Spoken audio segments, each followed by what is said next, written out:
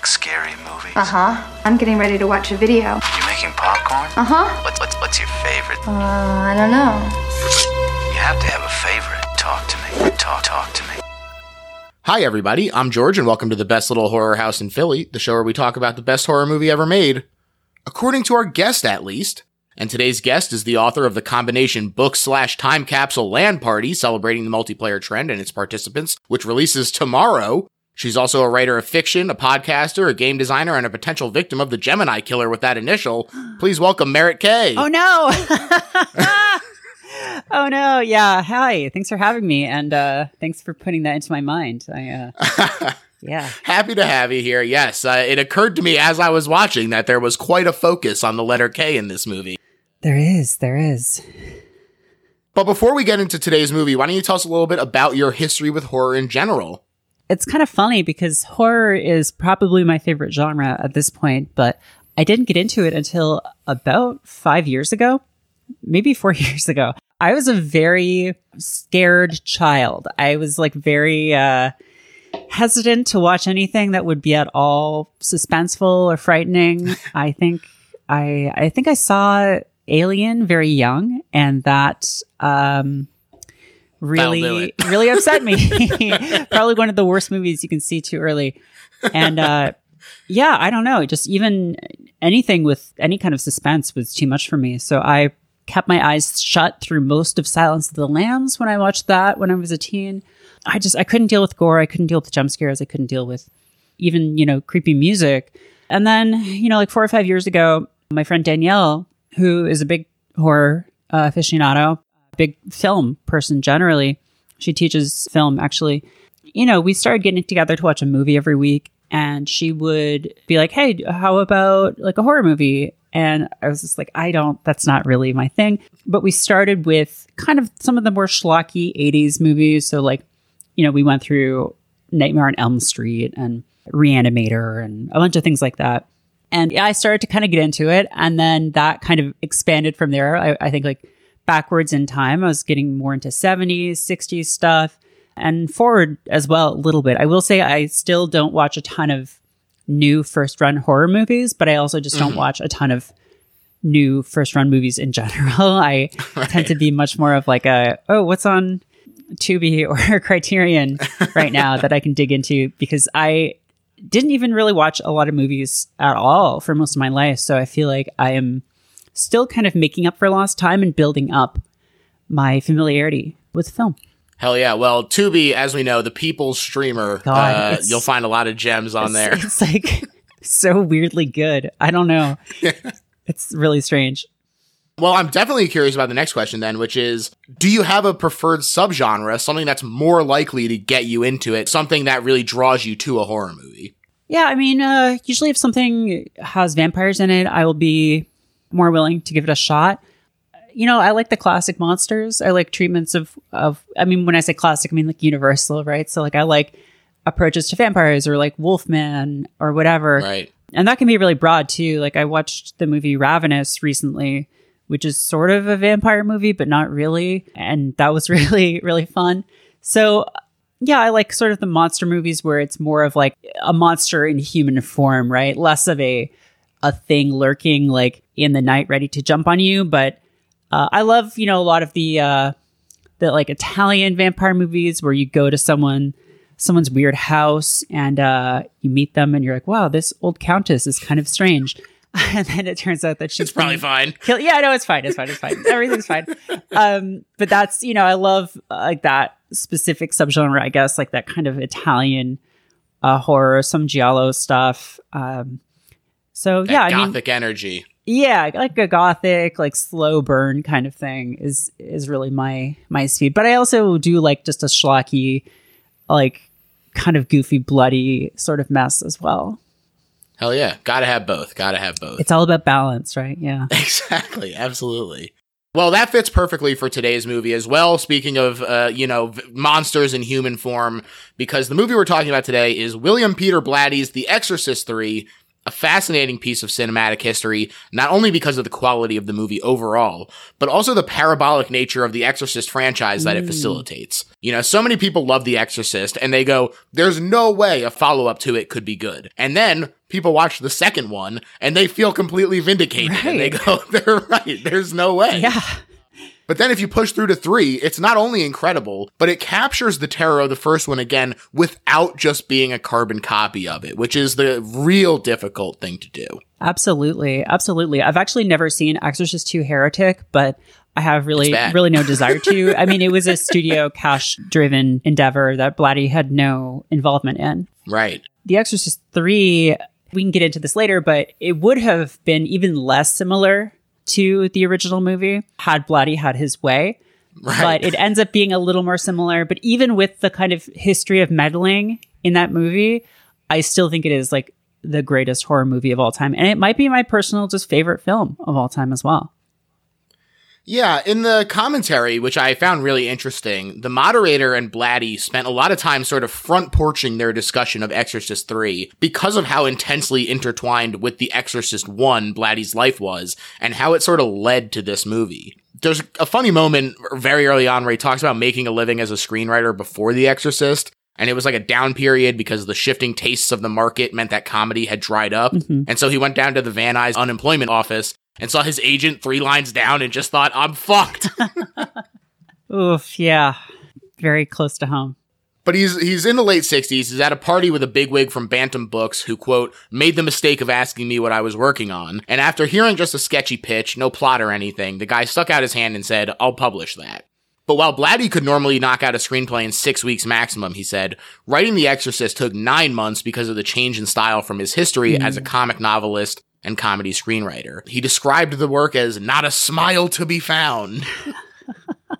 I also loved, he said the opening line was, quote, the horror began on the night of April something, and then for 6 weeks he kept changing the date, just couldn't even get past that. Wow. The fact that I don't know much about him. I haven't read his fiction, but the fact that he comes from a comedy writing background makes a lot of this movie make a lot more sense. Yeah, all those Kinderman lines. And also, I'll definitely talk about this, but the doctor, like, looking at his notes mid-speech. Oh my God. It's like the funniest thing I've ever seen. But he gets another screenwriting offer and he takes it, and this fermenting time benefits the book as he comes back, finishes fairly rapidly. And Karras was a bit of a stand-in for Blatty, not only because of the crisis of faith. His own faith had vacillated wildly from lead choir boy to denial and back, but also he talked about the depressive denial of humanity, sort of embracing a bestial view of our nature as a shield, and related to that element of Karras as well. Yeah, he was pretty deep into Catholicism, right? He was like, and I think that's, sometimes you'll see films that are about faith and religion, and they don't really... You can tell that the person isn't like a real psycho about it, which I think makes them worse for it. But yeah, his personal experience and maybe even like overzealousness, I think serves both of these movies really well.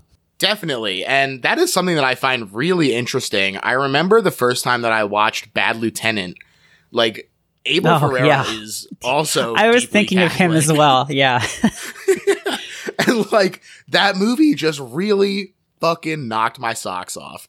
And I'm a little Jewish boy, I'm not going to church, but I was like, damn, this was a really effective movie with an A in terms of like, the idea of self-forgiveness and trying to better yourself and what the point of no return is and everything. I just thought it was really good. And that Catholicism is steeped in it. Like it really represents it in a way that I also feel Blatty does. Absolutely. Yeah. And I think with Ferrara, sometimes you see it coming through in varying degrees.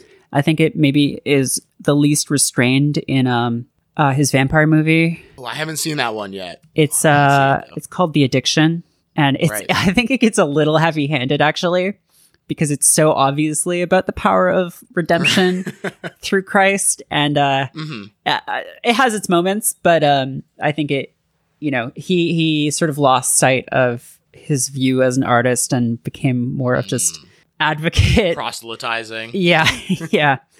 I see. Well, Blatty also talked about a funny, embarrassing story during the writing of The Exorcist, where he drunkenly told his pal Shirley MacLaine, "I'm gonna make you a star again." Because she was the character, basically, because he wasn't used to writing women. So he said, okay, write what you know, my pal Shirley, even though the role did eventually go to Ellen Burstyn. So it didn't even actually do anything for Shirley. That's a shame. Yeah. I would have loved to get a Shirley MacLaine revival from The Exorcist, but there was famously a crazy reception for The Exorcist. It shocked and terrified audiences. So the book itself got a huge boost as well.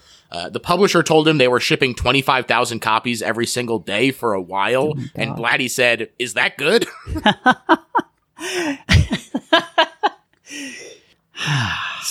So the studio asked him to do a sequel, and his first instinct is absolutely not. Primarily because he simply didn't know where the story could go. But when they drove a truckload of cash up to his house, a quote, dizzying amount, he signed the sequel rights over and we get The Exorcist II. It is hard to blame him, though he definitely did hate it. And he said, quote, "I don't know if all that money would really compensate for Richard Burton saying, 'I've flown this route before on the back of a giant grasshopper.' Not sure how many millions it takes." Yeah. Oof.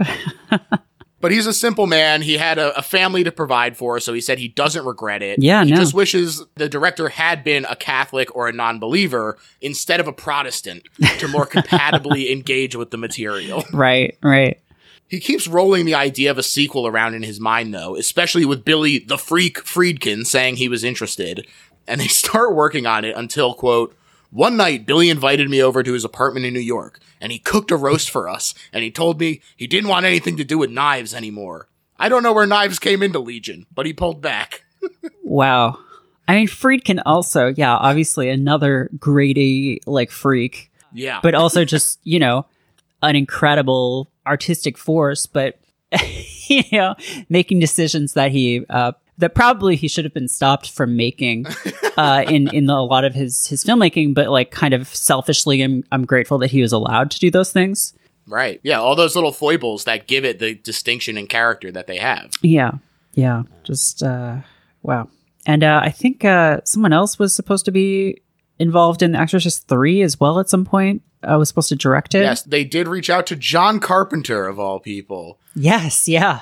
Pretty wild. They said that they were ultimately incompatible in the vision, as you alluded to. Blatty did not want there to be an exorcism in The Exorcist III. Right. And Carpenter was definitely pushing for that. He envisioned all kinds of crazy new effects and everything.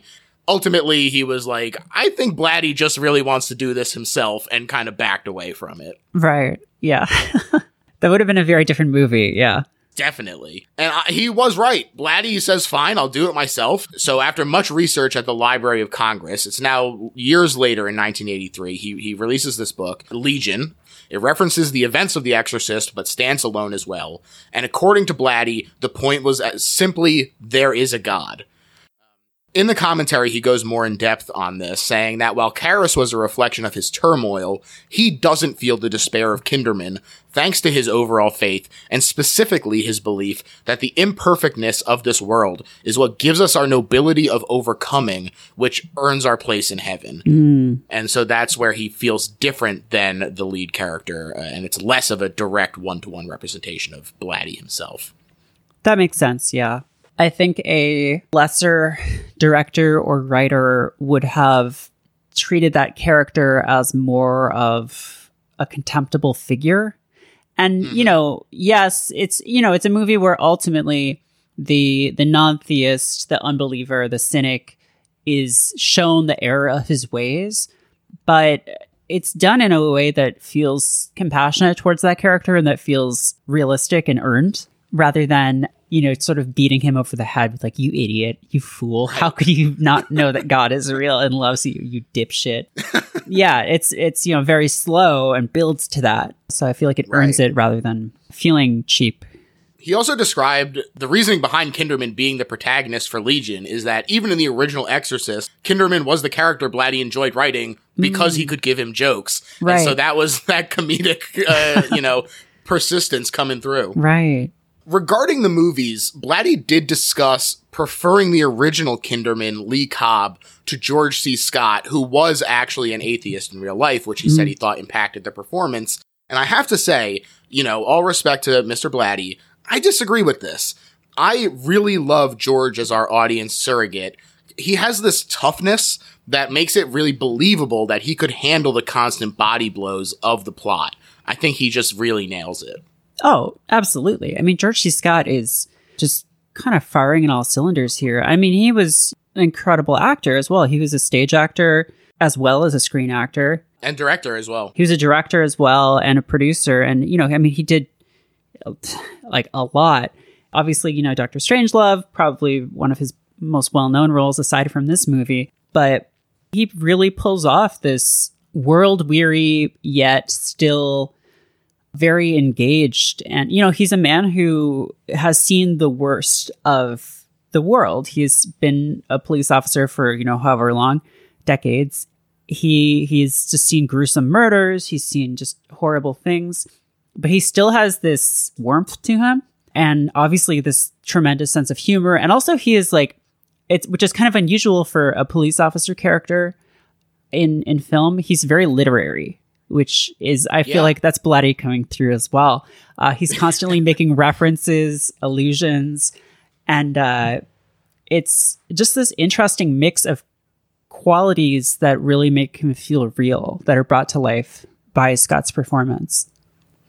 I totally agree. I think that he does distinguish himself from just being the typical lieutenant character. He's much more than that. He has a depth to him. So with no Friedkin, they're unable to agree with any of the other directors' visions. Blatty does take the reins to direct it himself, something that scares studios, especially in tandem with the lingering smell of The Exorcist II, which leads to a tough time actually getting it made, with 6 years between publishing and the production of the movie. And it was even briefly called Exorcist 1990 to avoid having to be like, yes, this is the sequel to Exorcist II.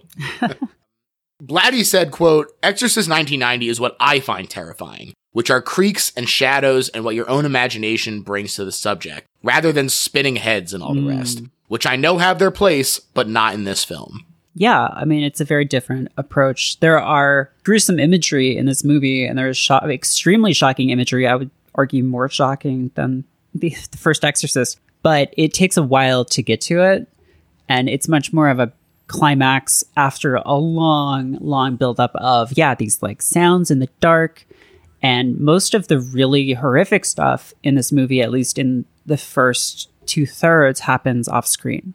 Yeah, and I do find it funny that it does still have this, like, oppressive darkness to it that I think is very good, but this is, like, the sanitized version of it. Blatty is like, oh yeah, I pulled the heavy stuff out of the script when I translated it from the book. I didn't have time to read the book, which I was a little sad about, but I'm definitely interested in it. The library, I'm on hold. I'm on the list. So...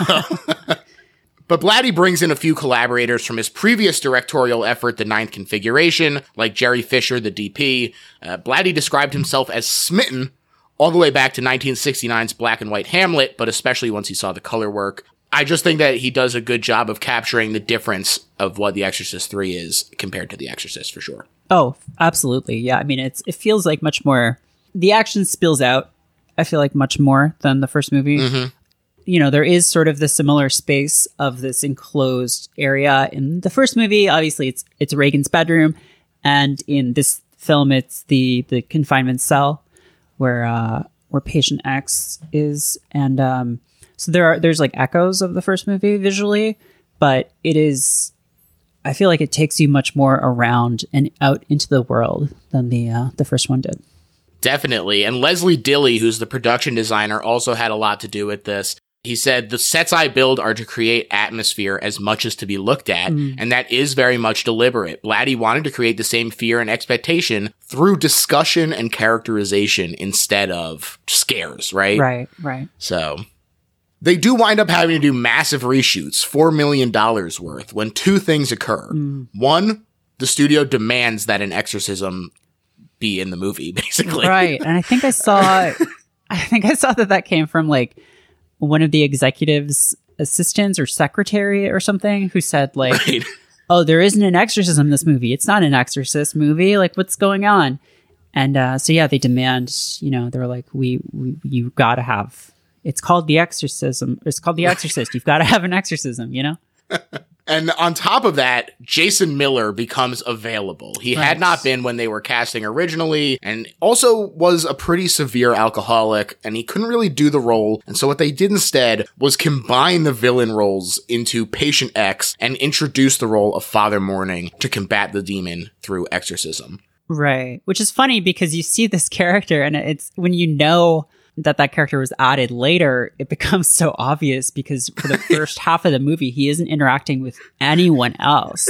It's only in that final scene where he actually is in the same room with Patient X or with Kinderman. It's right. He's totally this external force who kind of just shows up for no real reason. Hey, he felt it coming. He saw the bird. He said, "I'm ready." Right. Yeah.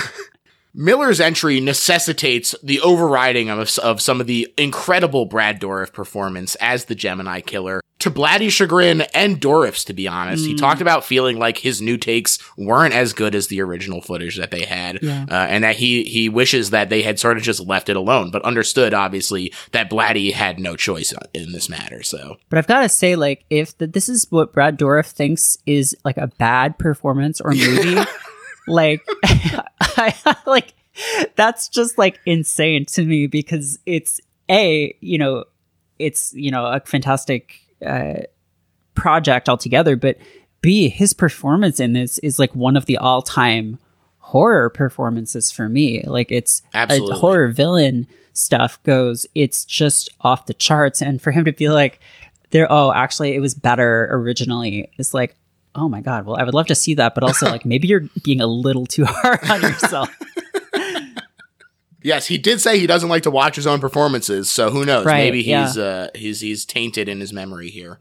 Blatty loves Brad. He said that he saw him in One Flew Over the Cuckoo's Nest and thought he'd be perfect for playing someone evil because he doesn't necessarily look evil. And Dourif himself discussed playing the Gemini Killer very human. The desire for revenge oozes off of him. It really is just phenomenal.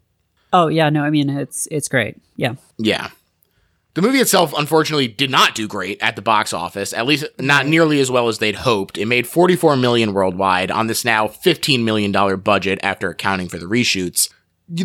Critics mostly didn't care for it and its literary nature. There were a few who recognized the craft, though. Vincent Canby of the New York Times did prefer this to the original, he said, and Life magazine called it one of the best movies of the decade. And here we are, declaring it to be the best horror movie ever made. So we caught up to it.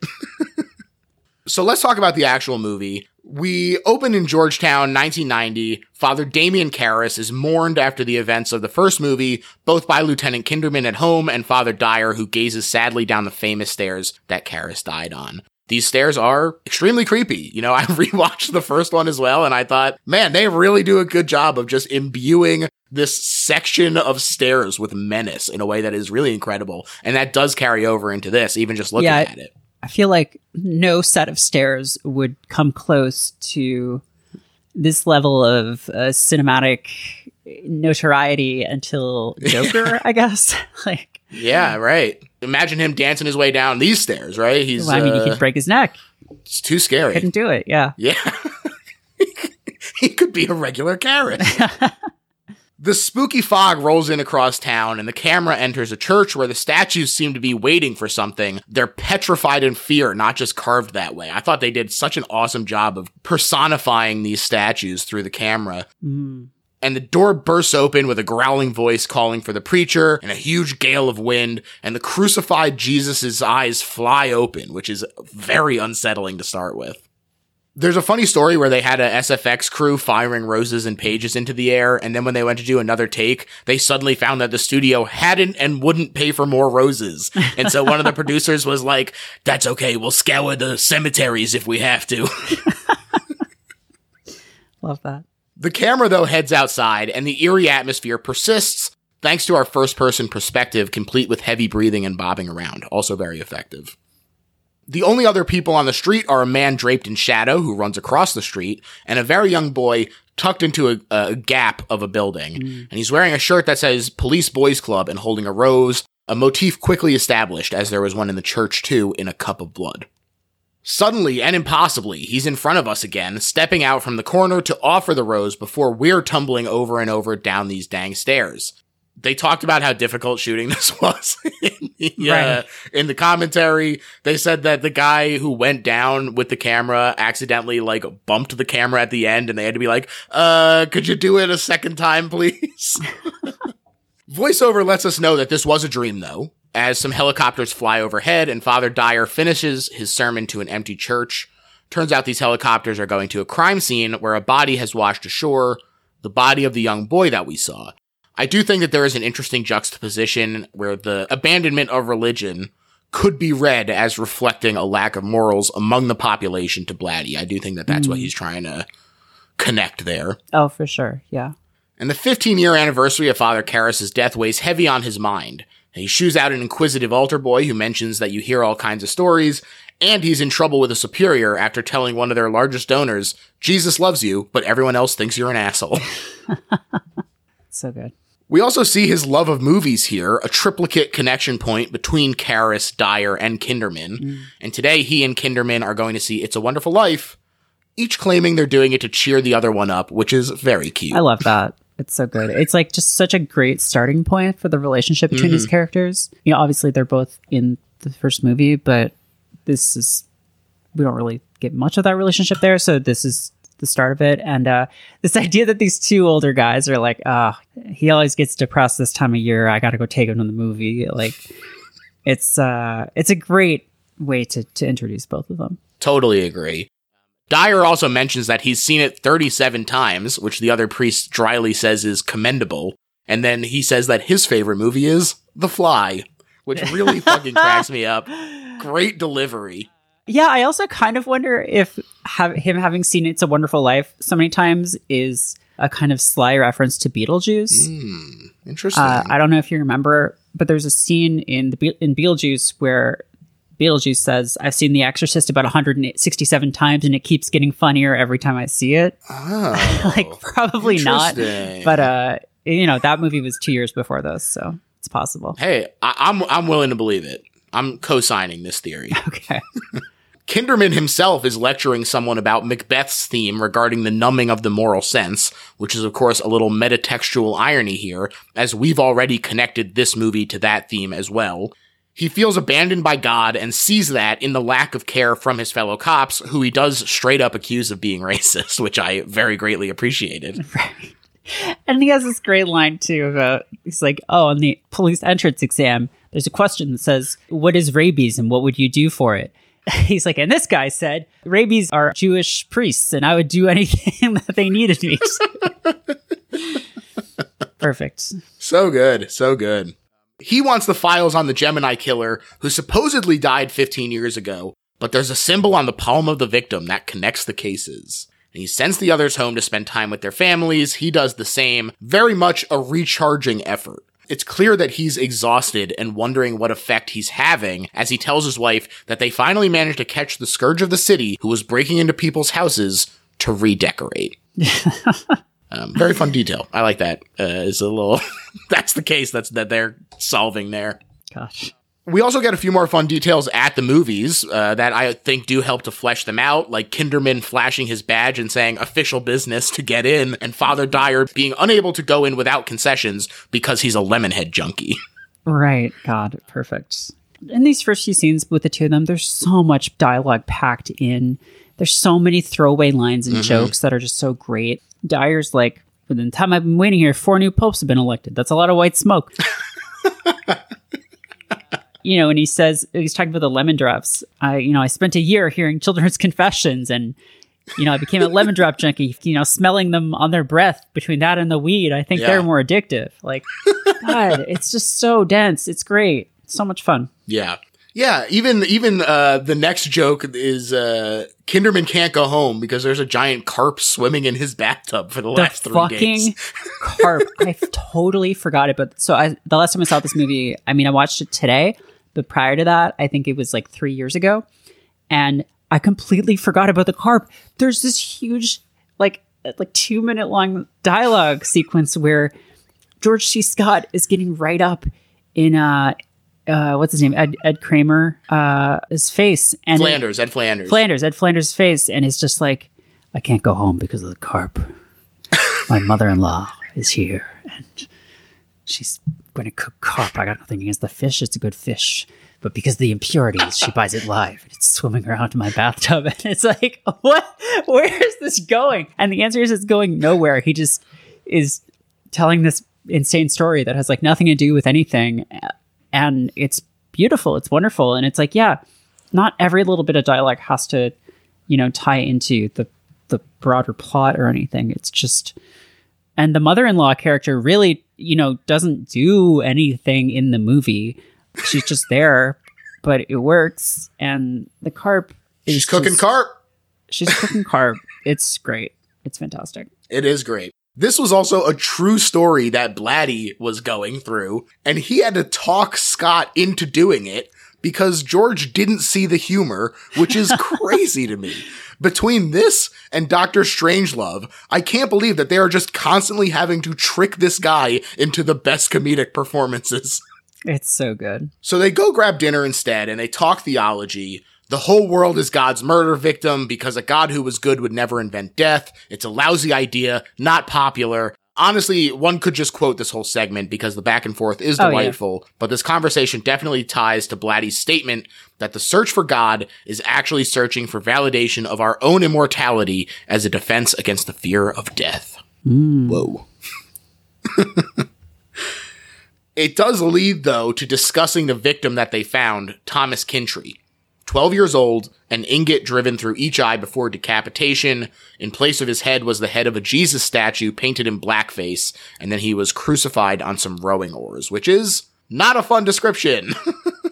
Yeah, really, really upsetting. We next see a confession. This little old lady walks in, but as we stay in the priest section of the confessional, we see simply a void as the reedy voice recounts the first 17 murders and cackles before a cut, and the next family's weeping alerts us to the blood that indicates the priest's death. The blood is voluminous. It's a problem she has, all the bleeding, the voice said. Oh, God. Right, which sets up something later on, which I didn't realize the first time I watched this movie, obviously, but... Yeah, it is kind of a subtler setup to be like, oh, this fascination with blood and like what to do with it is a trait of this killer that does persist. Kinderman is disturbed once again, though, both at the crime and the laziness of his peers. This is just the start, though, because he also gets some news about the young boy. The autopsy showed that he actually died from slow asphyxiation after being paralyzed by drugs. He was conscious the whole time he was being butchered. Yeah, it just gets worse. It just gets worse and worse. Suddenly, Father Dyer is in the hospital. What the heck? One of my favorite moments in the movie is it's so tiny, but Kinderman is like literally running over to check on his friend, but then a few steps away, pauses and gathers himself to seem like he's cool and collected as he strolls in, just going, "What's this nonsense?" Stuffed penguin in hand. It's perfect. Like the shot from the hospital room looking out into the hallway, and Kinderman stops, just like steps before the doorway, and it's just like, adjusting himself. It's great. And pretty cute stuffed penguin too. Good gift, Kinderman. Yeah, no, it's good. I mean, we get more banter between them, discussion about why he's there. Like, oh, my brother had the same thing, and it's like, your brother died at 30. And it's like, yeah, he was in Vietnam. He's like, it could have been related. There's a great line here too. He's reading like Women's Day, I think, or something. He's asking Kinderman like, "Hey, can you pick me something up?" And Kinderman just like, "My God, the grammar!" Like, because he ends the sentence with a preposition. It's good. It's really good. It's like these two guys, it's these two. And there's probably a lot you could say or write about male friendships in this movie. Just sort of discomfort that Kinderman has with like the stopping outside the room, and then he's like kind of giving him a hard time at first, but he also obviously really cares about him.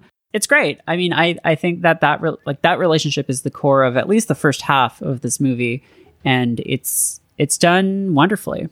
I totally agree. I think that they do such a great job of establishing that and really making you care about both of them, so that ultimately, when, spoiler alert for coming up in our conversation, when Dyer dies, it feels that much more impactful, not only because we cared about Dyer, but because we care about Kinderman and know how much this is affecting him. Right, yeah.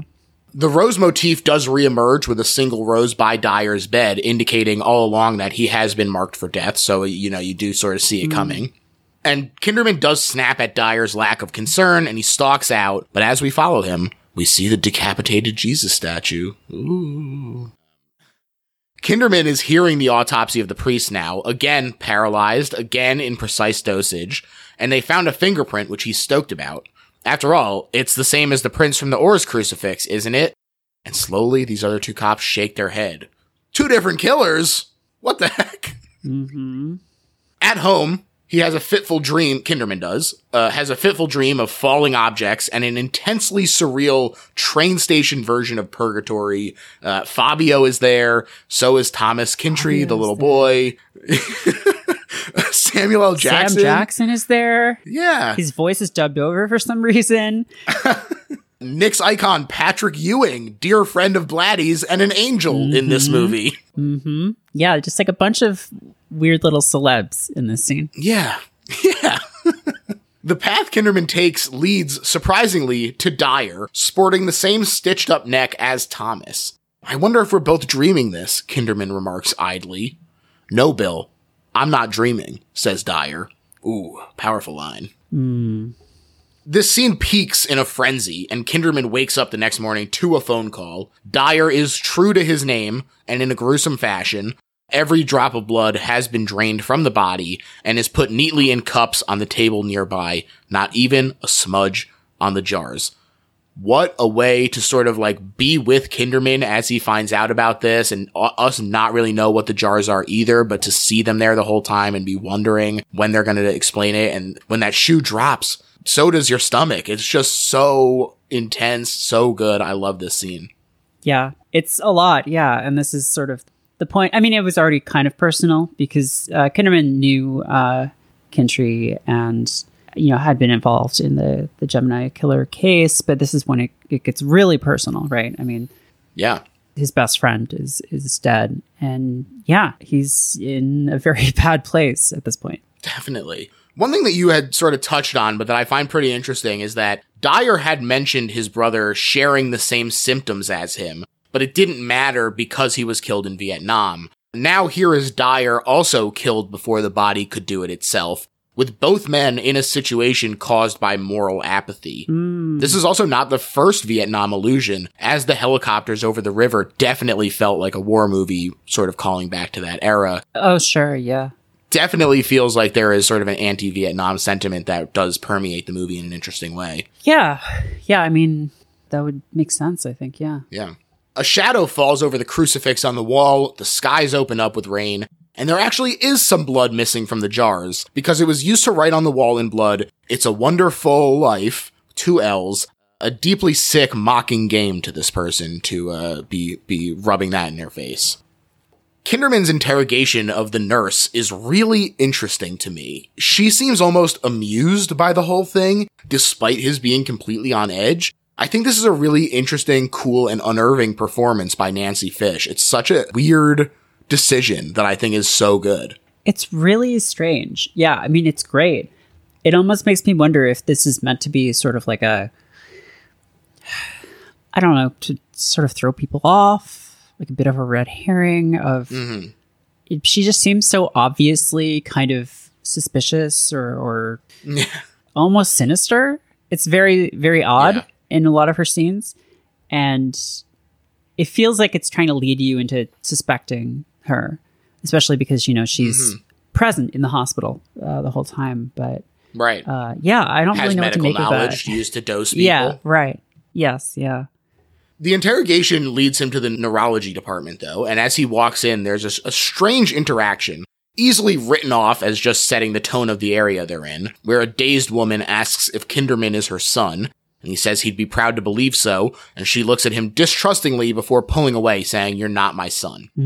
Now, where this gets strange is a demonic growling that happens in the mix as she says it, and it was confirmed by the closed captions that this is demonic growling.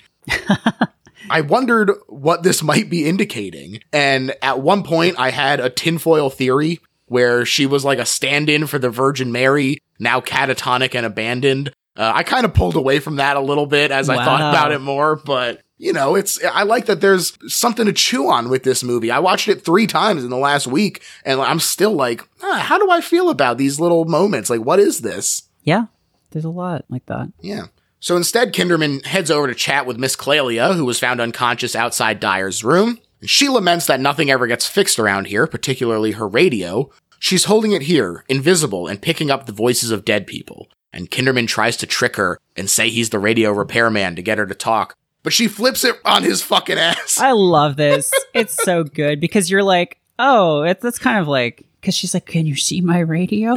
And he's like, yeah, I can see it. And she's like, that's not my radio. It's a phone. And it's like, that's great. It's just, you think, because, you know, he's like, you know, kind of, he's trying to get information, but he's also just like decent, like earlier with like the woman's asking him, are you my son? But yeah, she flips it on him. It's great. Yeah, I love that. She does fade back into a catatonic state, but not before saying that he has a kind face and he'll do well. Next up is the disturbed ward, a ward surely impossible to escape with the way that they have things set up. But he's called over by the voice saying his name, and the person inside is covered in shadow. We also can't hear Kinderman through the door once we pass onto the other side, which makes you wonder if he actually heard it or just felt it. There's a really interesting moment in the sound mix. Yeah. This shadowy figure recites Death Be Not Proud by John Donne as Kinderman is pulled away because Dr. Friedman is Dr. Freaking Out about being locked down. We get a little glimpse. It's Karis, or Patient X, as the voice morphs. Kinderman tries to calm the doctor by letting him in a bit on the tale of the Gemini killer and the lies that they told in an effort to filter out false confessions. I love this moment where Kinderman breaks down in tears. And now, despite the electric chair death of the killer, these new victims bear his calling cards, known only to the Richmond PD. The final one is the letter K starting the victim's name, like Father Joseph Kevin Dyer and Thomas Kintry. I also love this setup because Kinderman starts with K as well, and it really sort of puts a like, oh, is he in danger too on the whole thing? Right. I like that a lot. They do seem to be on the path of the murder weapon, which is a spring-loaded shear that conspicuously went missing not long ago, although to where they don't know. And Kinderman has to consult the church on the religious connection, what the 2 murdered priests might have had in common. I love this really freaky moment where the grandfather clock stops ticking. In the immediate aftermath of that, a lot of other creepy stuff happens, right? The creaking door, floating paper, whispers in Latin, and a ghostly girl giggles. Most freaky of all, perhaps. But this moment where the grandfather clock stops and Kinderman just like looks at it and waits for it to keep going and it doesn't, is just so unnerving. It's so surreal. I think they do such a great job of keeping you as off balance as he is. Oh, for sure. Yeah. Big K follows these noises to ominously rattling and flickering lights that lead down a very spooky and dark hallway. There's also a reversal of the frightened holy statues that we've seen thus far, which is a ghastly grinning and knife-wielding man cloaked in black that could only be described as going Joker mode. Yeah, that's really weird. Like, I don't know. It's just, there's a statue of the Joker. All right. The spell is broken, though, when he and the priest's assistant startle each other, and he returns shaken and with both men in need of a drink. He asks the father, do you believe in possession? And he responds, who cares? I've got enough to do worrying about the kids who need scholarships. Right. Which I thought was a very funny retort. But they do conclude that the McNeil case connects all the victims. Dyer was a friend of the McNeils. He was close with Karis. The first priest was one who gave Karis permission to investigate, and Kintry's mother was the linguistics expert who discovered the tape of Reagan was actually reversed English. So he finally has this connection. It does connect to the first movie in an interesting way. I think that this is a interesting way to continue the story. I know that he talked about in many interviews about not knowing how to continue the story, and I think that having this sort of web that drives towards Kinderman being the last remaining member of the original party sort of thing is just a really effective way to do it. Right. Yeah. It's Pazuzu. I don't know if that's officially stated in the novel, but it's pretty strongly implied that it's Pazuzu getting revenge for the events of the first movie. Yeah. And Kinderman is directed towards a young priest who performed an exorcism in the Philippines. His hair has turned white from the shock of it. Is it true? Kinderman asks. Does it matter? Asks the priest. And that is Father Morning, who we see find a bird that was moments ago chirping happily, now dead. The crucifix on his wall falls and starts to cry blood as his shoes echo loudly and wind starts to howl. And he says, folks, it's exorcism time. Yeah, this is obviously stuff that was added later on because, this character is just on his own, doing his own thing. And he just sort of feels this call. It's not even like Kinderman seeks him out, really, which would have made more sense, but probably wasn't feasible given the production constraints. Right. So Morning just sort of finds his own way there. And that's, one of the less satisfying aspects of this movie.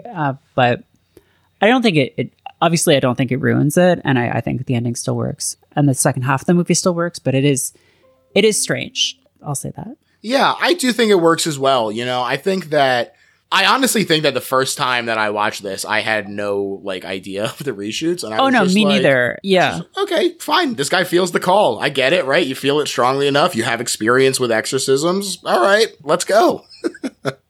But at the police station, the fingerprints indicate that Miss Clelia was the murderer. Surely impossible based on her condition and the strength needed to operate the shears. So Kinderman presses her. Why did you touch the jars? And was there anyone else in the room?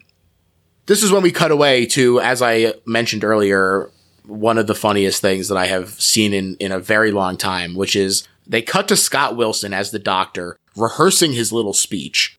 And he says, by the way, that patient you looked in on, the police brought him here 15 years ago with complete amnesia and wandering the canals before worsening to catatonia. And he's, practicing this in different tones before. In the middle of the speech, he glances at the speech in his desk while dramatically pausing and shifting. For there to just be this, screwball humor in the middle of Faith's nadir. Yeah, right. It's really goofy, and I think the first time I saw this, maybe I just wasn't paying enough attention, but I didn't really understand why this was happening.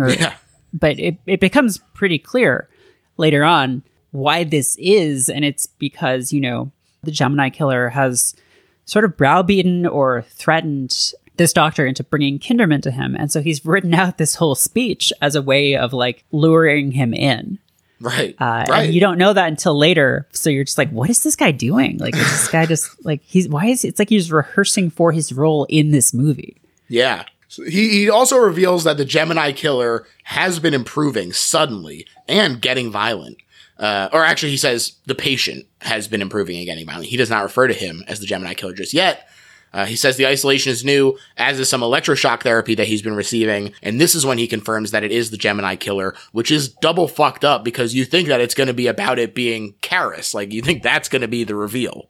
Right. Kinderman has a dizzy spell, ostensibly from working too hard and being an old man who is running around trying to catch a killer. But he has to push ever onward, and he goes into the cell 11 where Patient X looks up and says, "It's a wonderful life." It's also a wonderful shot. His eyes are focused on, and their brown has become almost completely consumed by a ring of green in his pupils. We also see the gulf between these two men, both bathed in light from the windows as they sit across from each other. Just looks fantastic. Oh, it's so good. Patient X taunts him, first about the lack of medical records for Karis, and then with insider knowledge of the Gemini's original victims. I really like this scene, such a departure from one of our emotional touchstones of the original one. He's the relatably melancholic source of hope to be found in The Exorcist. And for him to have become this villain and to, I think, do it pretty effectively is really a awesome swap. Yeah, I think it works. I know this wasn't in the original concept or the original shooting for the movie, but I think it works. And he doesn't get a ton of screen time because Brad Dourif takes over pretty quickly. Yeah. No, it's good. It's shocking. It does, I think, do the job of tying this to the first movie much more effectively, having, the same actor. Right. There.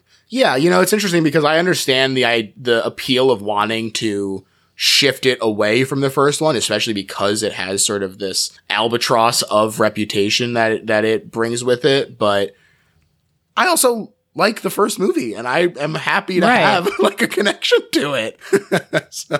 So I also think it works, and I'm happy to have it. Patient X also says that these new murders are off his beaten path of randomness because they're settling a score for a friend over there. He does roar in pain at the nearness of the forbidden nature of what he's discussing, though. He says he can't talk about it too directly.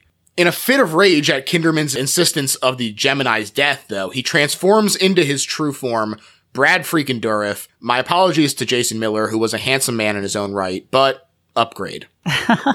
Kinderman can't see it, though, and the Gemini says it's because he doesn't look with the eyes of faith. I thought that was a really interesting moment. Yeah. Tell them I'm the Gemini or I'll punish you, and he insinuates that he's going to kill Kinderman's daughter, again bringing that K aspect into it. This is also where he lists Titus Andronicus as one of his favorite plays, saying it's sweet. Titus Andronicus, famously Shakespeare's first tragedy, also famous for its graphic cyclical violence. So, pretty far from sweet unless you're the Gemini killer. Yeah. Brad does really get to go off, though. It rocks. This is another one where I could just sit and recite the speech, right? Because it's great.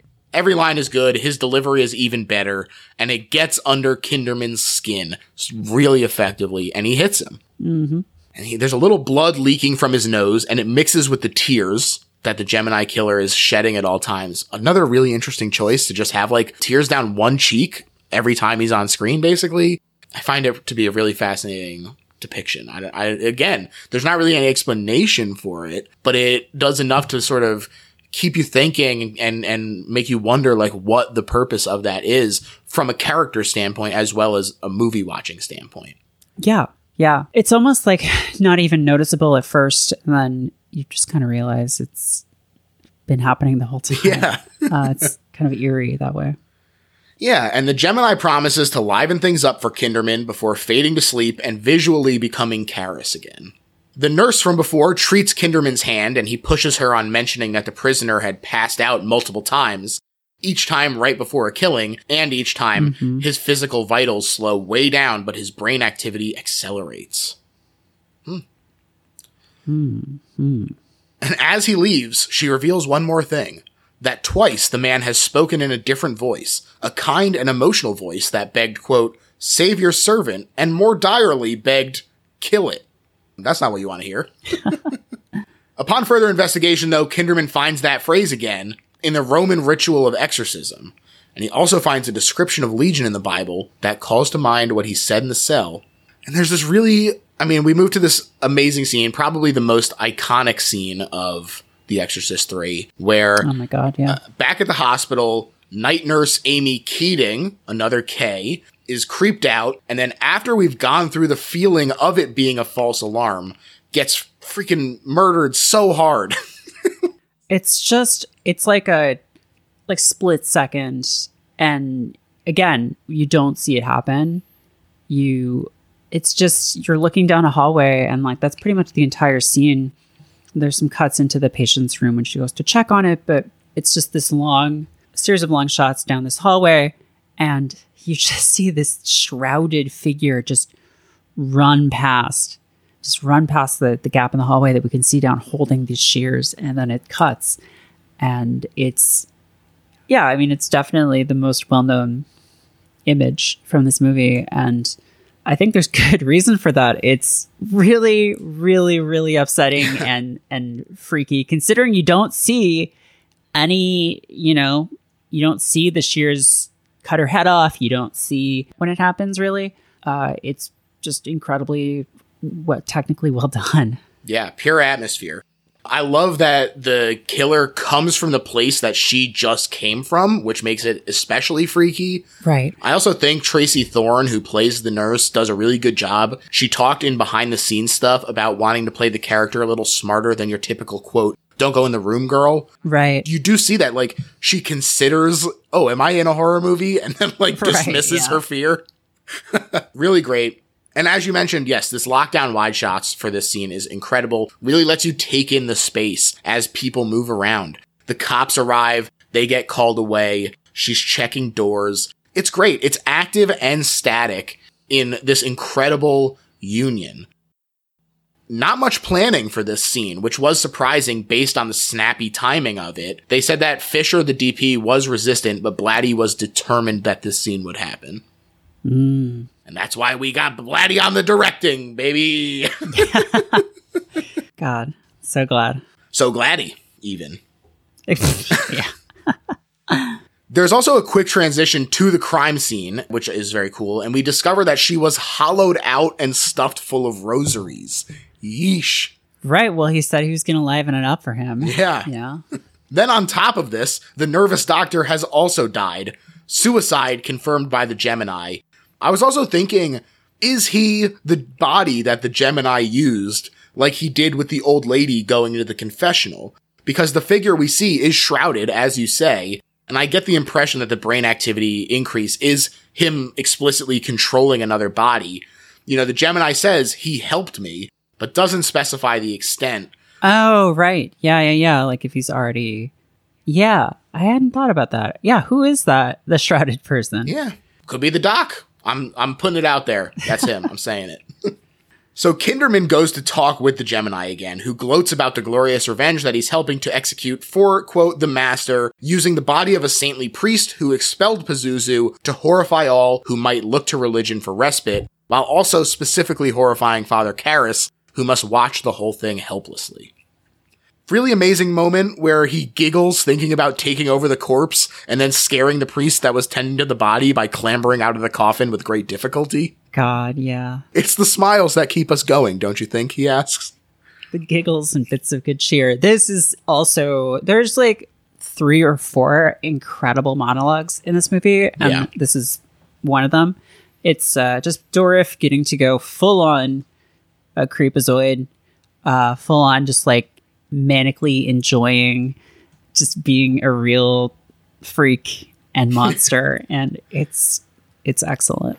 That's right. Incidentally, I can help your disbelief. He the incidentally, I noticed he uses the phrase incidentally like 5 or 6 times in this movie. He says it a lot. Interesting. And it's just, yeah. I didn't clock that. That's a really interesting recurring thing. Huh. How about that? The Gemini, his threats and expositions are concluded, and he falls asleep. But this gives Karras the opportunity to beg, Bill, help me. So we know he's in there. Kinderman puts together the fact that this guy possesses people, and he goes looking for Clelia, who is crawling around on the goddamn ceiling, and I do not mean that as a euphemism. Yeah, it's a really strange choice. Yeah. It's a really strange shot. But... It's almost kind of amusing. It's weird. Yeah. Somebody call Lionel Richie. We got a hit follow-up for him. Something else that I found intriguing in another sort of tinfoil way, this movie is full of them, is that Clelia, they pronounce it homophonically to K, but it's not quite a K.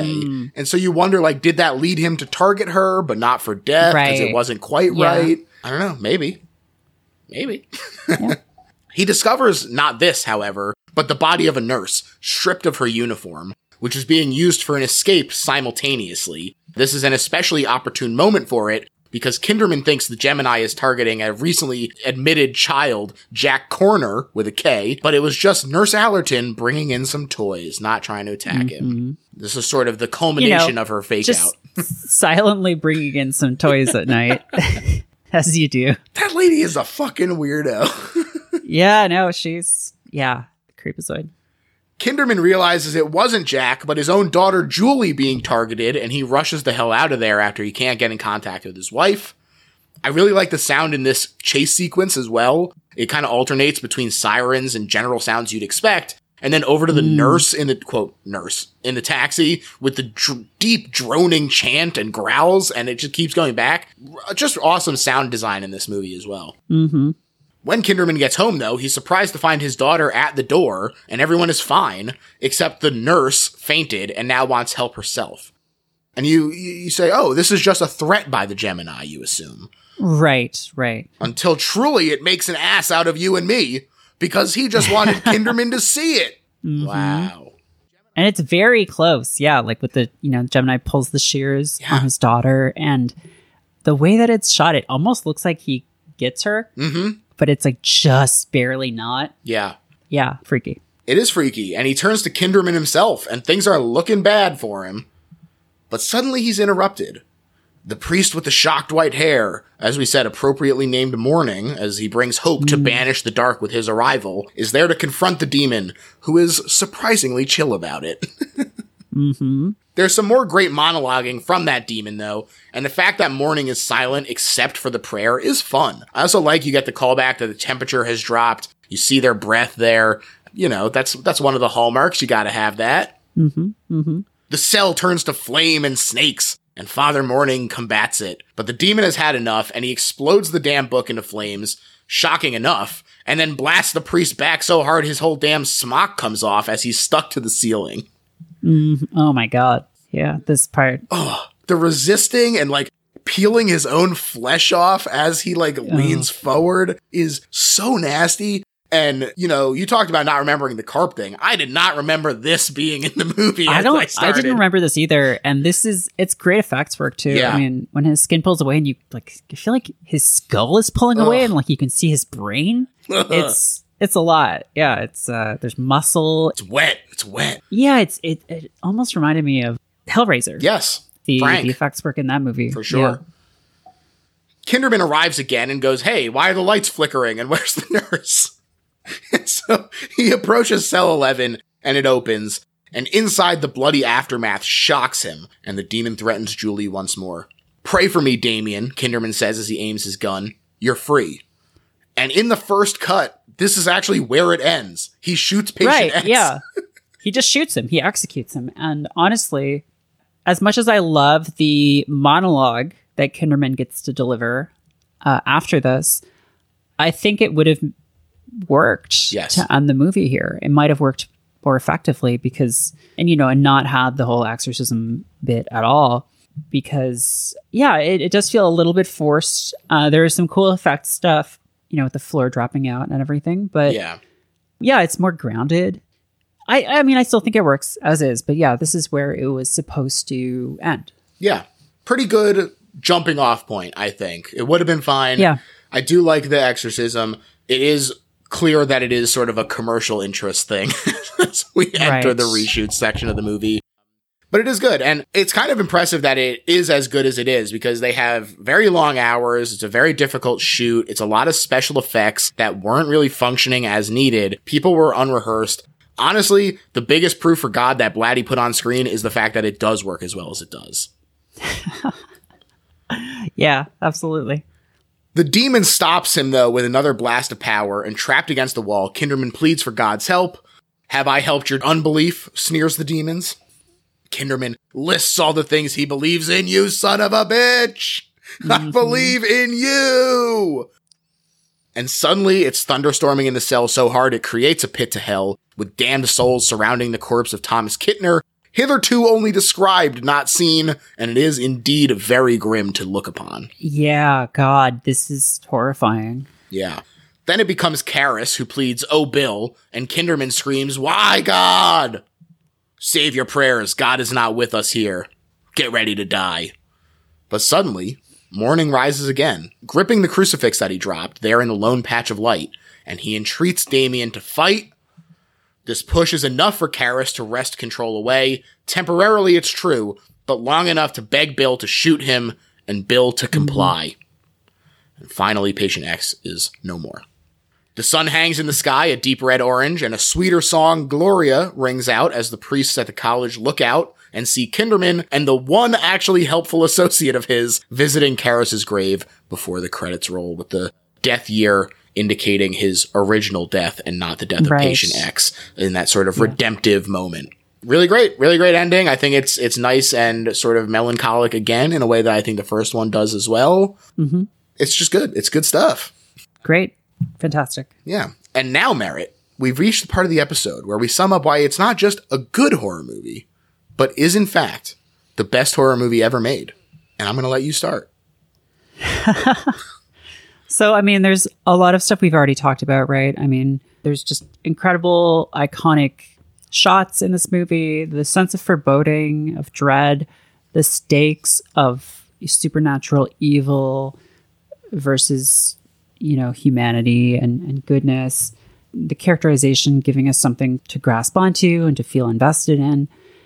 I think ultimately why this is, for me, the greatest horror movie is just the contrast that it makes between the brutal, almost like inconceivable evils that exist in the world. And in this case, the literal devils and demons that can enact evil in the world.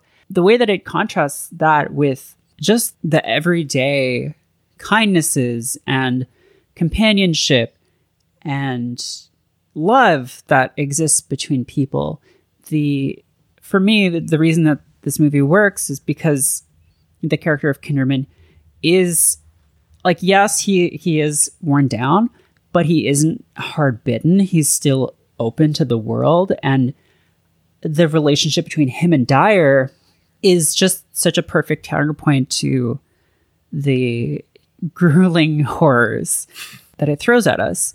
Just that tension for me, or not tension so much as balance of like, yes, there are truly horrible, horrific things in this world. There is also succor, there's also kindness, and there's also companionship. And I love a depressing horror movie. I love a relentlessly grim horror movie. Those can be great, but the way that this movie tries to push a little further than that and to show that like that isn't it. That isn't the whole extent of everything. Everything is not gray and bloody and awful forever. There are things that are valuable and good and joyous in the world, even if they're small and even if they're few and far between. They're there. And that to me is why I think maybe you could argue that The Exorcist is a better movie overall. I would say The Exorcist 3 is a better horror movie than the original. Absolutely. To me, this is the best horror movie ever made because it is so blatty. Like, it's so personal. It feels like someone really pouring their heart and soul into a movie that is so effective, and it really makes you take it seriously in a way that I think more corporately produced stuff does not get from audiences. It is fun to contemplate. We talked about how many things that I was still here sitting like, this could be anything. It could be a dozen different paths, but it's fun to think about. It's also thematically dense, right? It has actual meat to the themes of it. It's not just this sort of shallow cast off thing. Then on top of it, it's actually fucking scary, which is huge. Right. And for it to not only be scary, but to have that comedy woven throughout by the deft hand of a master, it's so impressively done. And it prevents this movie from feeling like too much, I think, because it is very grim. And I think it would be very easy for this to feel oppressive. But the bits of laughter do give you an out almost. They do give you a way to stay attached to the movie and to not feel like it is going to only be dour. And I think that does have a little bit to do with the religious bent of the movie as well, because Blatty thinking that there is a happy ending possibility for us is what leads him to put that happy ending in the movie and to give us that sort of exit and dismount that is, yes, bitter, but bittersweet. And the performances are just out of this world. George C. Scott, unreal. Brad Dourif, unreal. It's an incredible movie. It's the best horror movie ever made. What else is there to say about it? Check it out if you haven't seen it. If you thought that there could only be one Exorcist. Folks, you gotta see this one. Absolutely. Merritt, I want to thank you so much for coming on the show. This was so much fun. Please tell the people where they can check you out, where they can order your book, all that stuff. Yeah, first of all, thanks for having me. This was a lot of fun. It was a great excuse to revisit one of my favorite movies, if not my favorite movie. I'm on Instagram and Blue Sky. On Instagram, I'm Merritt K9. On Blue Sky, I'm merrittk.com. And, I have a website, otherstrangeness.com, where you can find out all my writing and other stuff is there. And my book, Land Party, which you mentioned at the top, is out, today And you can order it. There's been some confusion because we did a crowdfunding campaign and people have been messaging me saying, oh, I missed out. Are you doing another run? The answer is yes. I mean, we did the crowdfunding campaign and it's now out for retail. So you can buy it. The 30th, right? It should be on the 30th. Yeah, I think it might be a bit sooner than that in the UK because the publisher is in the UK. Yeah, so you can get that at your local bookstore, which is always the best way to get books. Or if that's not possible for you, it is on Amazon. It should be on other online retailers. And it's a really fun book. It's a coffee table book of photos of LAN parties and stories from that era. And I had a lot of fun putting it together. And a lot of people sent me incredible photos that we used from the 90s and 2000s. And people have been really enjoying it so far. So if you're into that era of technology and games and culture, you'll probably like it. Yeah, I'm really looking forward to checking it out. As I said, it's much more than just about the LAN parties. It is a time capsule of the sort of entire era. You get to look at all the clothing and all the wallpapers and stuff. What people are, sitting on the couches. Even just the preview stuff that I saw looked really incredible. I am looking forward to it for sure. On top of that, Merritt mentioned her regular writing on the website. Definitely want to encourage people to check that out as well. If you're interested in The Exorcist III and its sort of exploration of the afterlife, the recent story Connections is really cool and explores the possibility of an afterlife with finite space, which I really, really enjoyed. So Thank you. People should definitely go and check that out, as well as LAN Party. As far as my plugs, check me out on Blue Sky at Little Horror PHL, Instagram, Little Horror PHL, if you want to check it out. Check out the Patreon if you're enjoying the show. All kinds of great bonus episodes on there. We're also going to be distributing some of the stuff from the 24-hour live stream that I did at the end of 2023 through the Patreon, so you'll be able to check that out. All kinds of great episodes in the back catalog. If you're into comedians, Hayes Davenport from the excellent Hollywood Handbook show was on to talk about Under the Silver Lake. Really, really awesome episode. Lots of great cartoonists like Michael DeForge was just on Toronto's Own. He is a really, really awesome artist, and we talked about The Happening as the best horror movie ever made, which a lot of people might not believe that we were actually fans of it, but truly, we both do really enjoy that movie. There's a lot to say about it, so check out The Happening episode. I think people will dig it. That's it. Thanks, everyone. Bye.